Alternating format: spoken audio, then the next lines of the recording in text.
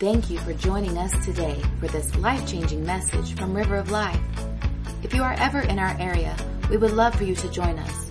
For more information, visit us at rolcrawfordville.com. That's rolcrawfordville.com. Or download our app in the App Store under ROL Crawfordville. Now, let's join Derricke Gray as he teaches from the Word of God. So welcome once again to our short study in relevant cultural topics. And those of you that have been with us know that we spent 2 weeks talking about truth. Then we covered abortion. We spent 3 weeks on race. And last week we talked about gender. And tonight, as you can see, we are going to talk about sexuality. Now, I want to begin tonight, by reading a scripture. 1 Corinthians 10:32 says this: "Give no offense to the Jews or to the Greeks or to the church of God." Now, what does Paul mean by that? We all know that the Bible tells us that the gospel itself is offensive. Right? I actually preached on this a few weeks ago. Paul says, for example, the message of the cross is offensive. He tells us that in the book of Galatians. Jesus in both the Old Testament and the New Testament is called a rock of offense. And then, of course, Jesus himself said, I believe in Matthew's gospel, "Blessed are those who are not offended by me." So truth, the gospel message, the message of the cross, the message of Jesus is going to offend people. There is nothing you can do about that. Okay? That's completely out of your control. I think what Paul is saying is here is when you interact with people. For example, let's say you go out and you witness to somebody outside the church. You can't control how they react to the truth. You can control how they react to you. Right? Don't be offensive. In other words, Paul says in Ephesians 4:25, I believe, speak the truth in love.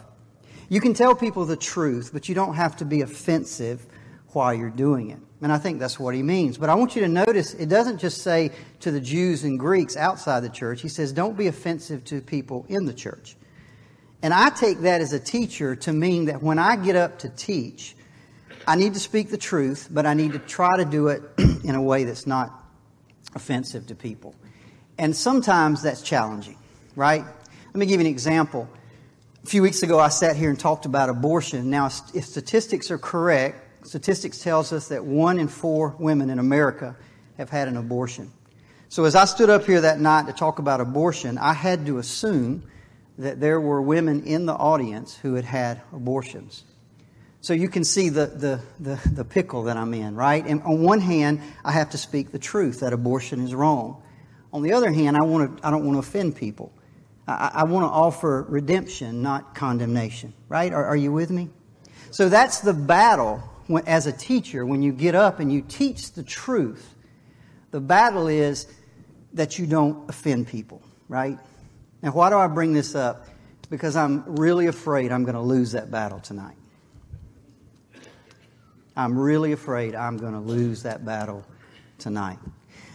I read this years ago. It says this: people are offended by truth when they want to believe a lie. People are offended by truth when they want to believe a lie. And you may say, listen, I'm going to speak the truth tonight. I'm not going to make anything up. Everything I'm going to tell you is going to come right out of the Bible. And yet some people may get offended by it because they want to believe a lie. And you may think, well, why would anybody sitting here tonight want to believe a lie? Well, here's why. I'm going to talk about sexual sin. And one of the things that the Bible teaches us, that those who embrace sexual sin, those who celebrate sexual sin, will not inherit the kingdom of God. Now notice I didn't say those who sin or those who are sinners. I said those who embrace it. Now here's the thing. Those people that I'm talking about, they're not people on the other side of the world. They're people in your homes. They're your children. They're your moms and dads, your aunts and uncles, your nieces and nephews. They're people that you love. And I'm going to get up here and say that if they continue the way they're going, they cannot enter the kingdom of God. And people don't want to believe that. Not my son, not my uncle. They're different. So I hope offense doesn't come. I wanted to go ahead and get this out of the way up front. I hope you're not offended. But it's worth the risk because too much is at stake. It's worth the risk because there's too much at stake. All right, tonight I'm going to give you 4 biblical truths about sexuality. Okay? There's more than 4, obviously, but I'm going to give you 4. We're going to start where we left off last week. It's a good segue between last week's lesson on gender and this week's lesson on sexuality. Again, 4 biblical truths. This is the first one where we start, and that is, there are only 2 genders. Genesis 1:27 says this, so God created man in His own image. In the image of God, He created him. Male and female, He created them. Okay, now this is describing the act of creation, that God created one man, one woman, Adam and Eve, male and female. Now, literally thousands of years go by. From creation to the time that Jesus comes to the earth, thousands of years have gone by. And one day, Jesus is walking along and the Pharisees ask Him a question about marriage. And this is what He says in Matthew 19:4. He says, have you not read, and by the way, He's talking about Genesis 1 and 2. Have you not read in Genesis that He who made them at the beginning made them male and female? Now here's what I want you to notice. Thousands of years have gone by and there is absolutely no progress in genders. There's no evolution. The way it was at the beginning is exactly the way it was when Jesus came. Why? Because you don't need progress when it's perfect. You see, you only need progress when something is deficient. But see, creation is absolutely perfect. It cannot be improved upon. There's nothing to improve upon other than the 2 genders that He created. So you may say to me, well, why are we having all this gender confusion? Well, it turns out Genesis answers that question for us as well.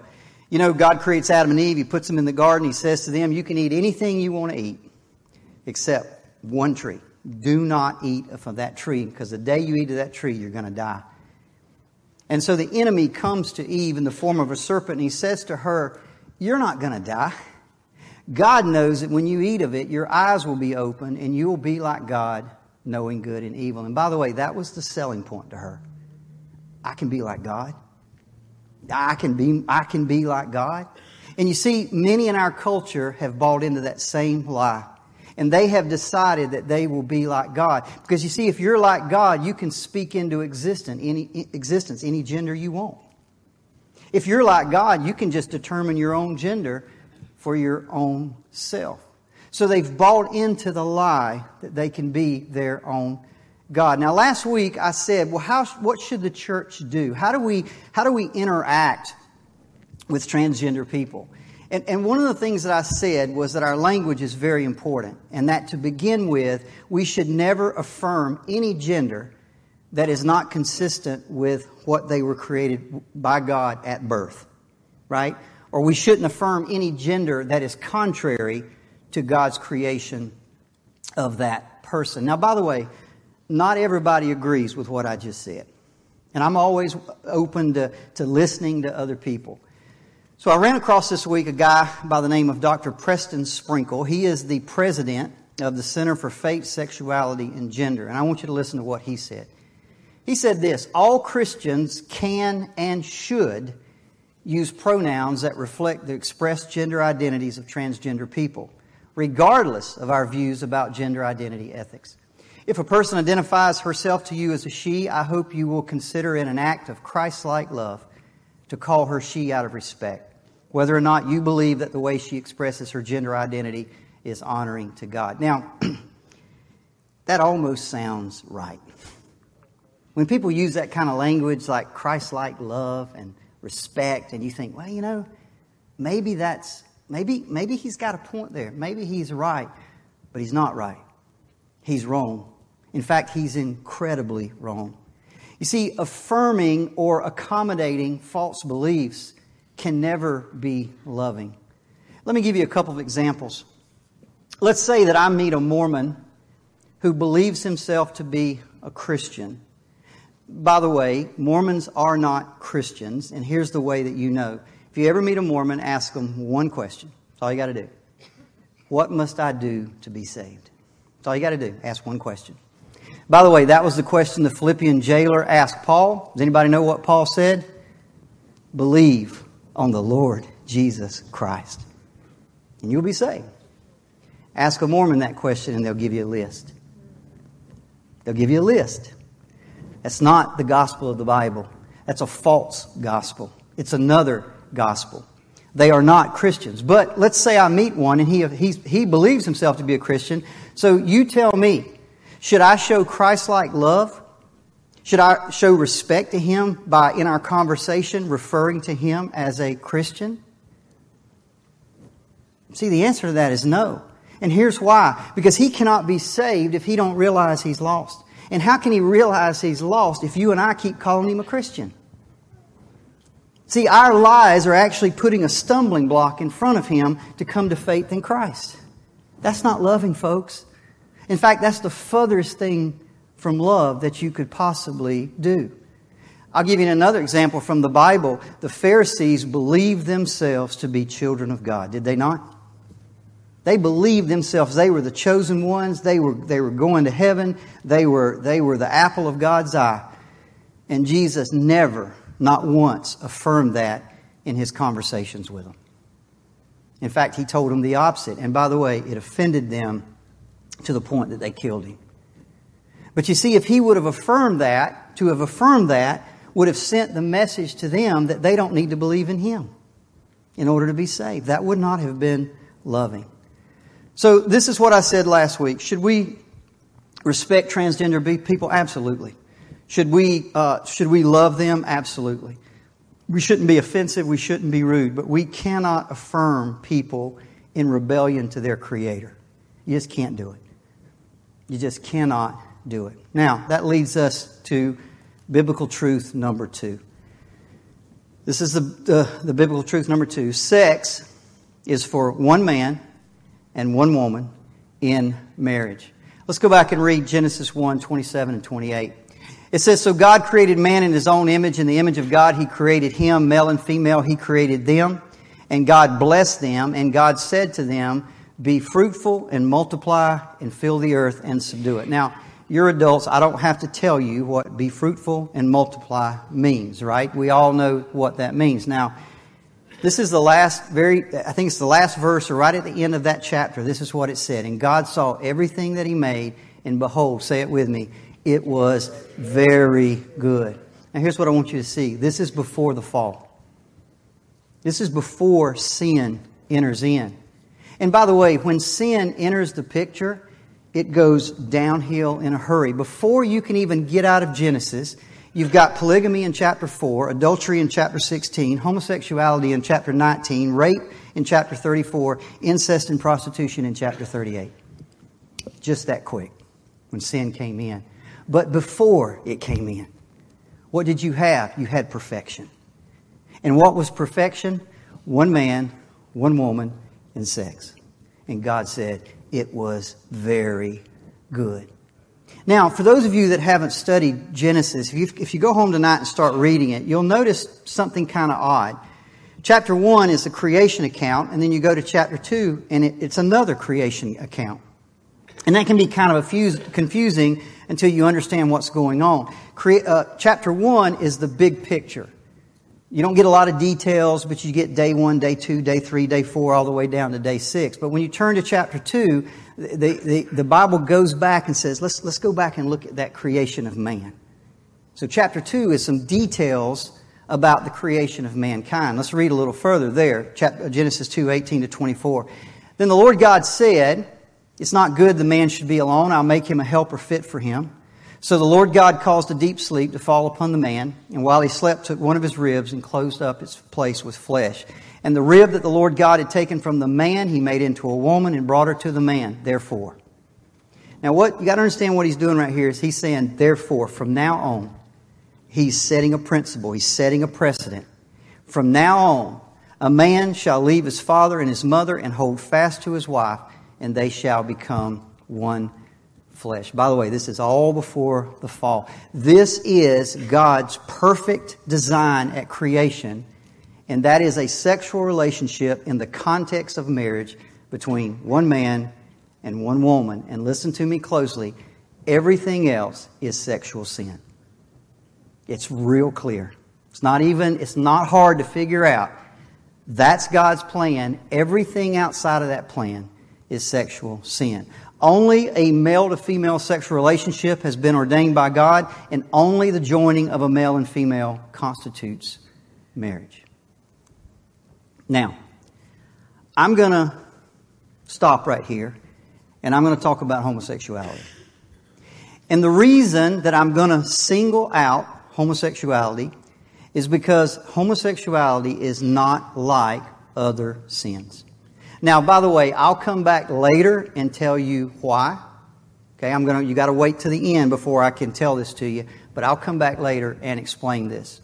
Now, if you've ever been involved in a discussion about homosexuality and the Bible, you've probably heard something like this.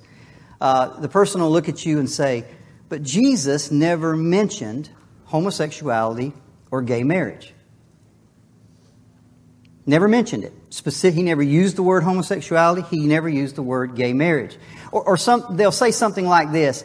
As a follower of Christ, it seems strange to me that you guys would make such a big deal out of something that Jesus never mentioned not one time. And as a Christian, you're like, well, I hadn't really thought about that, right? And you understand the implication of what they're saying, right? What they're implying is that if Jesus didn't specifically mention it, then how do you really know what He thought about it? How can you really be certain about it if He didn't say anything? Now, usually as Christians, this is what the normal Christian response is. I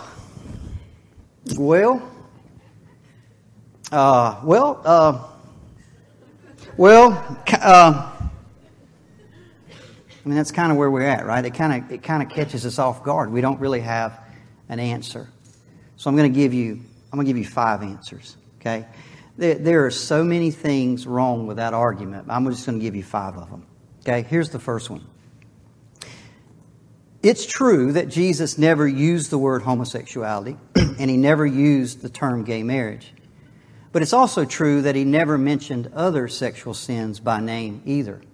For example, if you go back to the Old Testament, and I just listed 5 of them, you can find the sin of adultery, which is forbidden in Exodus 20. Incest is forbidden in Leviticus 20. Homosexuality is forbidden in Leviticus 20. Bestiality is forbidden in Leviticus 20. And rape is forbidden in Deuteronomy 22.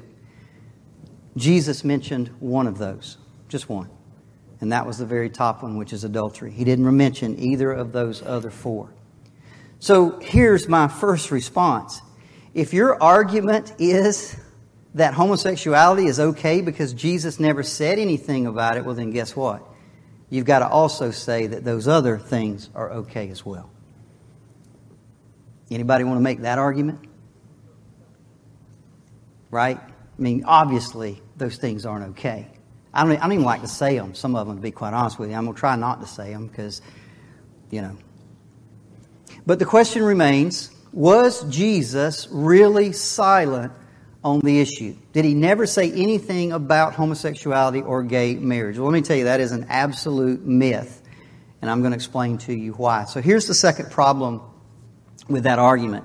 Jesus certainly addresses marriage in Matthew 19. In Matthew 19, we read a little bit of it just a minute ago. The Pharisees come to Jesus and they have a question about marriage. And this is what He says to them. He said, have you not read, and again He's referring to Genesis 1 and 2, that He who created them from the beginning made them male and female, and said, therefore a man shall leave his father and his mother and hold fast to his wife, and the two shall become one flesh. Now what Jesus just did right there is He validated what marriage is. Do you remember a few weeks ago I told you the Bible never tries to go out and figure out every corruption or perversion that somebody can come up with. What the Bible just says, this is real. This is real. All these other things you come up with are all counterfeits. He doesn't have to look 1,000 years in the future and say, well, they're going to come up with some weird... No. He just says this is what marriage is. One man, one woman. Anything else is a counterfeit. It's not real. It's a corrupted or a perversion of what God intended. But he doesn't stop there. He goes on. Verse 6, he says, so they are no longer two, but one flesh. What therefore God has joined together, let not man separate. Now, you see what he just said? What he just said is God is the creator of marriage. God is the author of marriage. Therefore, we don't have the right to redefine it. He created it. He defines it. It's not our right to change it. He is being very clear about what marriage is and who is the author of marriage. Here's the third issue that's wrong with that argument. And that is that Jesus addresses sexual immorality in Matthew 5. Now pay attention here because this is really important. In Matthew 5, they come to Jesus and they're asking him about divorce. And actually that's not true. Jesus is just teaching, doing a teaching on the Sermon on the Mount. And this is what he says. He says, but I say to you that everyone who divorces his wife except on the ground of sexual immorality. Now, the Greek word there is porneia. And yes, that is where we get the English word pornography. It comes from that root word. So Jesus says there is such a thing called sexual immorality, or in the Greek it's called porneia. Now, I often hear people when they read Scripture, they say things like this. Well, to me that means, and I often say, nobody cares what it means to you. I want to know what it meant to him. Doesn't matter what it means to you. What matters is what did he mean when he said it. That's what matters. So what did Jesus mean by the word porneia? What is sexual immorality? Well, that word had a very specific meaning in that day. And what it did, it described all sexual sin which was forbidden in the Old Testament. So prostitution, premarital sex, pedophilia, homosexuality, incest, you just go right on down the line. Everything was grouped under this one umbrella term called porneia. In fact, let me make it really simple. In the Bible draws a circle, and inside that circle it says sexual relations between a man and woman in the bonds of marriage. Anything outside that circle is porneia. Anything outside that circle is sexual sin. Let me give you two scriptures to back that up. 1 Corinthians 7:2. The Apostle Paul says, but because of the temptation to sexual immorality or porneia, each man should have his own wife and each woman should have her own husband. In other words, Paul says, do you want to avoid sexual sin? Do you want to avoid porneia? Get married. Live inside that circle of marriage and you won't have to worry about anything. But anything outside of that is sexual sin. Let me give you another one, Hebrews 13:4. Let marriage be held in honor among all, and let the marriage bed be undefiled. But God is going to judge those that practice porneia. As long as you're in the marriage, it's honorable. He says the marriage bed is undefiled. You get outside of that, it's sexual sin. It's as clear it's as simple as it can possibly be. This is the real. This is the true. Everything outside of that is sin. One more, or two more things that remember we're talking about the fact that somebody says, well, Jesus never mentioned these things. By the way, those first three arguments are good arguments, but they pale in comparison to this one. Guys, we cannot forget that Jesus is a member of the Godhead. John chapter 1 verses 1 and 3 says this, in the beginning was the Word, talking about Jesus, and the Word was with God. And say it with me, and the Word was God. He was in the beginning with God. All things were made through Him, and without Him nothing was made that was made. Jesus Himself said this in John 10:30, I and the Father are one. Now what does that mean? That means that at creation it was Jesus who was making them male and female. At creation, it was Jesus who was instituting marriage. In fact, look at Genesis 1:26. Then God said, let what? Us. Who is us? It's the Father, it's the Son, and the Spirit. We believe in one God, eternally existing in three distinct persons. They're all there at creation. Jesus is there at creation. Nothing was made without Him. That also means, by the way, that on Mount Sinai, it was Jesus who was giving the laws of Leviticus to Moses.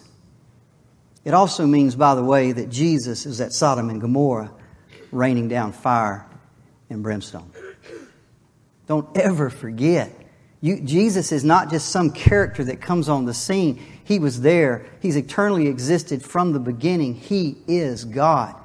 He's the God of the Old Testament. He's the God of the New. You cannot separate that. I'll give you one more argument, and that's this one. The Bible is one story, not many. You can't separate Jesus from the Father and the Holy Spirit, and you cannot separate Jesus from His apostles, men like Paul and James and John and Peter. The apostles, by the way, that word means one who is sent. Well, who sent them? Who sent them? Jesus. Whose message are they teaching and preaching? Jesus. That means when you read Romans chapter 1, these aren't the words of Paul, these are the words of Jesus. For this reason, God gave them up to dishonorable passions.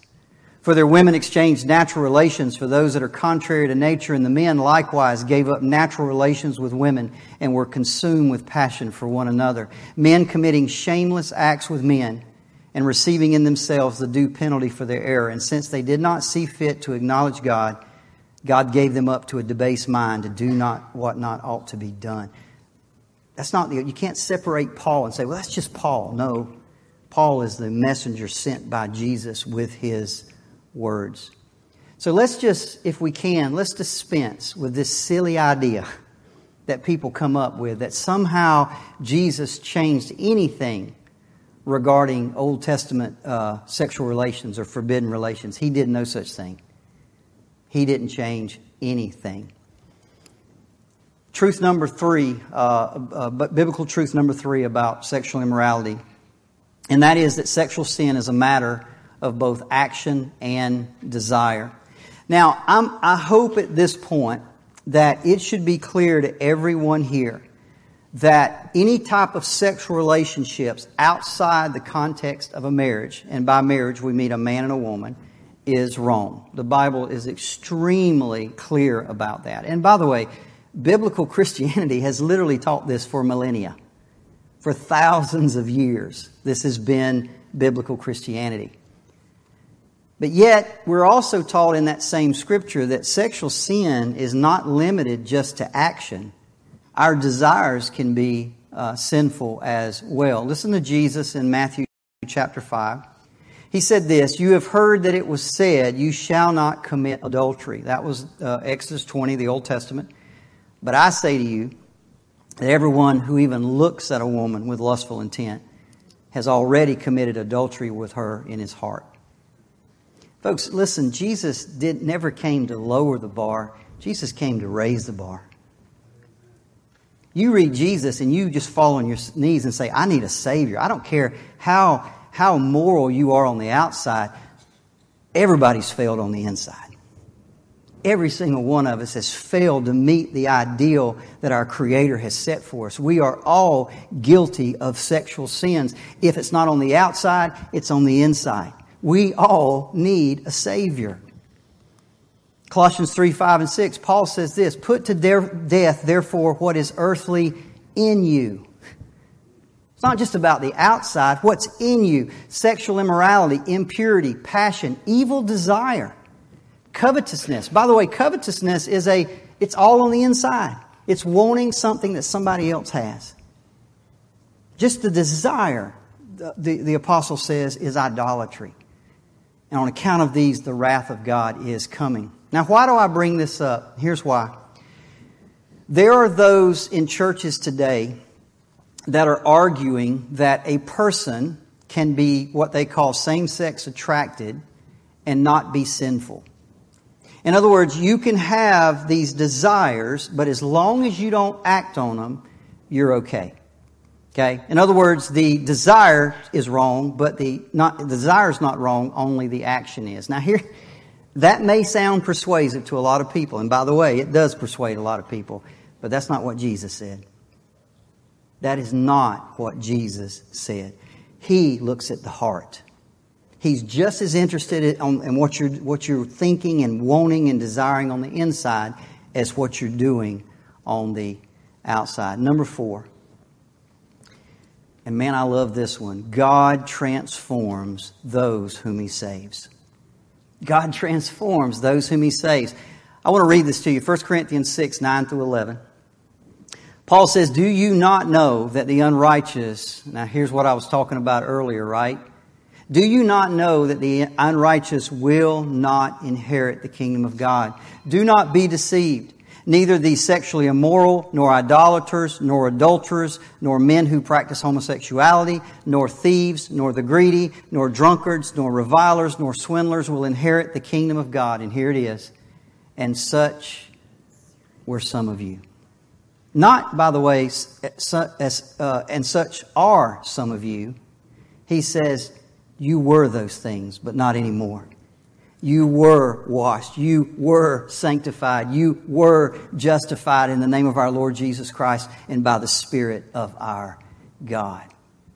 Listen, I don't know a lot about things like conversion therapy or I hear people use the term pray the gay away and all that stuff. Listen, I'll tell you this. You can't counsel that away.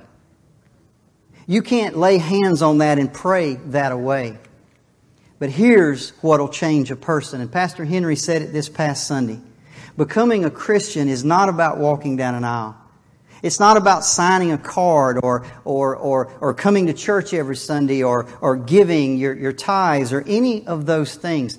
Becoming a Christian is an experience that is so radical that the only way the Bible knows to refer to it as you are being born again. Born again. You are a new person. The old person experienced those things, but not the new. 2 Corinthians 5:17 says it this way, therefore, if anyone is in Christ, he is a new creation. The old has passed away. Behold, the new has come. Listen, I don't want to be able to ever have to look at somebody and say, look, man, I don't know what I can do for you. You're just going to have to button down and just fight this thing as hard as you can. No, I want a God that transforms people. Thank God He does. He can change anybody from who they were to something beautiful. Now, I want to close with this. I promised you a while ago, I talked about homosexuality. I picked it out and I focused on it. And I said I was going to do it because homosexuality is not like other sins. Now, what do I mean by that? Well, I hear this a lot. You'll hear people say, why do you Christians make such a big deal out of one sin? Why do you make such a big deal out of one sin? It's no different than those other sins. In fact, if they were here tonight, they may look at these verses right here. Let me read that again. And I want you to listen to the list. Don't be deceived. Neither the sexually immoral, nor idolaters, nor adulterers, nor men who practice homosexuality, nor thieves, nor the greedy, nor drunkards, nor revilers, nor swindlers will inherit the kingdom of God. And people say, look, see what you did? You picked that one thing out of that whole list and you made a big deal out of it. Why do y'all do that? What's wrong with y'all? It's a sin like any other sin. It's no different. Now, let me say this. To be sure, there are tons of people out there who are idolaters. In fact, innumerable amounts of people. There's a lot of people out there committing adultery. A lot of people out there stealing. A lot of people getting wasted. A lot of people being greedy. A lot of people reviling and cheating other people. And by the way, God is going to judge all of those sins the same. But listen to me. As far as I know, they're not holding parades to celebrate those other sins.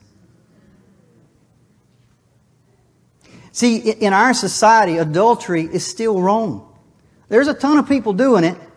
Don't get me wrong. But nobody's holding parades for adulterers. Come on, you adulterers, get on a float. Flaunt your adultery. Who's going to do that? Right? There's a lot of greedy people out there, but listen, nobody thinks greed's a good thing. Do they? Is it still wrong to steal? Is anybody pushing an agenda for everybody to get drunk? Is there a drunk? No. We all know there's a lot of people getting drunk. But as a society and as a culture, we look at those things and we say they're wrong. See, folks, it's not Christians who are making a big deal out of adultery. It's the culture. It's not us. It's the culture. See, this is why homosexuality is different from any other sin, because it's celebrated. It's seen as a good thing. Nobody sees adultery as a good thing. Nobody sees drunkenness as a good thing, or stealing, or cheating people, or any of those things. But for some reason, we see this sin and we celebrate it. And we see it as a sign of progress. Now listen to me. As Christians, I said this up front, I'm going to say it one more time. We believe, I hope you do, with the deepest sincerity, that the embracing of sin will keep people out of the kingdom of God. Not being sinners, right? We all know that, right? There's forgiveness of sins. Hallelujah. But if you embrace sin, if you practice sin as part of your daily lifestyle, if you celebrate sin, you are not going to enter the kingdom of God. And you see, as Christians, folks, we have to speak out because the stakes are too high. We have to speak out because the stakes are too high. In fact, we have to say what nobody else seems to be willing to say. Nobody else will say it. People are marching to hell, and the people on the side of the streets are clapping as they go, applauding them.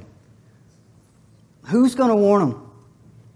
Who's going to say the things that nobody else will say? See, the problem in our culture is when it comes to homosexuality, we seem to have drawn a line. And you're either on one side or the other. You either support it or you're a hater. You love them or you're a bigot. You're a tolerant person or you're just completely intolerant. You respect them or you're homophobic, right?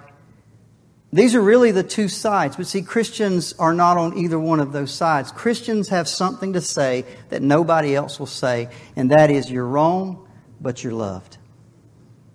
You're wrong, but I still love you. I don't hate you. See, nobody else is saying those things. If not us, then who? If not you and your family for that loved one, then who? I encourage you again tonight, choose truth. Choose truth. I hope, listen, I want to say this one more time. I know there is no doubt in my mind that there are people here tonight that have this situation in their families. Some of you, it may be your children who you love dearly.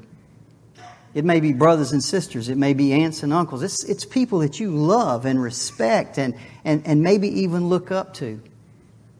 And it hurts. I get it. It absolutely hurts to hear this spoken. But that doesn't change the fact that it's the truth. It's the truth. And if not us, then who? Let's pray. Father, Lord, I love you. I love your word. I love you, just everything. I can't even put into words how great you are. And God, I just ask once again for boldness in this church. I pray for courage in this church. I pray they don't have to stop loving. Nobody's asking anybody to stop loving. We just need courage to speak the truth. Will somebody speak truth into that person's life? God, if there's somebody here right now, and that's Lord, you know the hearts. If there's somebody here and they know they need to be bold. God, I pray right now, Holy Spirit, do what you did on the day of Pentecost. Fill them with Holy Spirit boldness. Let them speak your words, God. Let them say the things that nobody else will say. We love you and we thank you in Jesus' name. Hey, before we go tonight, I want to say one more thing. I want to give you some advice. As I look out, I see younger children. And I kind of struggled tonight because I used some words. They weren't bad words, but I probably used some words that children may not understand. Are you with me? So if this happens, if a child comes up to you and says, Daddy, what does this word mean? I want to give you some advice. I heard a guy say years ago, his daughter came home from school one day, and she said, Daddy, what does this word mean? And she asked him what the word means she'd heard at school. And her daddy said she was not old enough to have that discussion. She was not ready to hear what that word meant. So this is what he said. He said, honey, he said, do you know how when we go on a trip that mom and daddy carry the big heavy suitcases and you carry that little roll-on little kids have? He said, you know how you carry that? And she says, yeah. And he said, why do you think we're carrying the big ones and you're carrying the small one? And she said, because I'm not old enough yet. I'm not big enough to carry the big ones. And this is what he said to her. And I thought this was so wise. Well, he says, honey, this word is just like that. You're not big enough to carry this word. Let mom and dad carry this word for a while. And then when you get big enough, then you can carry it. And she said, okay. Which kids normally do. So you don't have to lie. You don't have to deflect. Just use wisdom and just say, you're not old enough. And when the time comes, you can carry that word. And trust me, they'll be perfectly fine with that. Thank you for being so attentive. It's not easy. It's not an easy subject, right? I don't know if let's even make it to YouTube. They might pull it right off. I have no clue.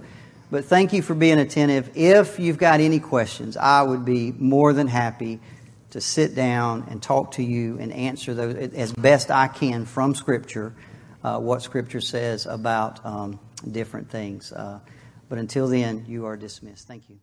Thank you again for listening to this message from River of Life. If this message has touched you today, or if you need someone to pray with, please contact us at 850-926-1200 or email us at info@rolcrawfordville.com. We also want to encourage you to visit us this Sunday morning at 10:30 a.m. in Crawfordville. Please visit us at ROL Crawfordville for more information and directions.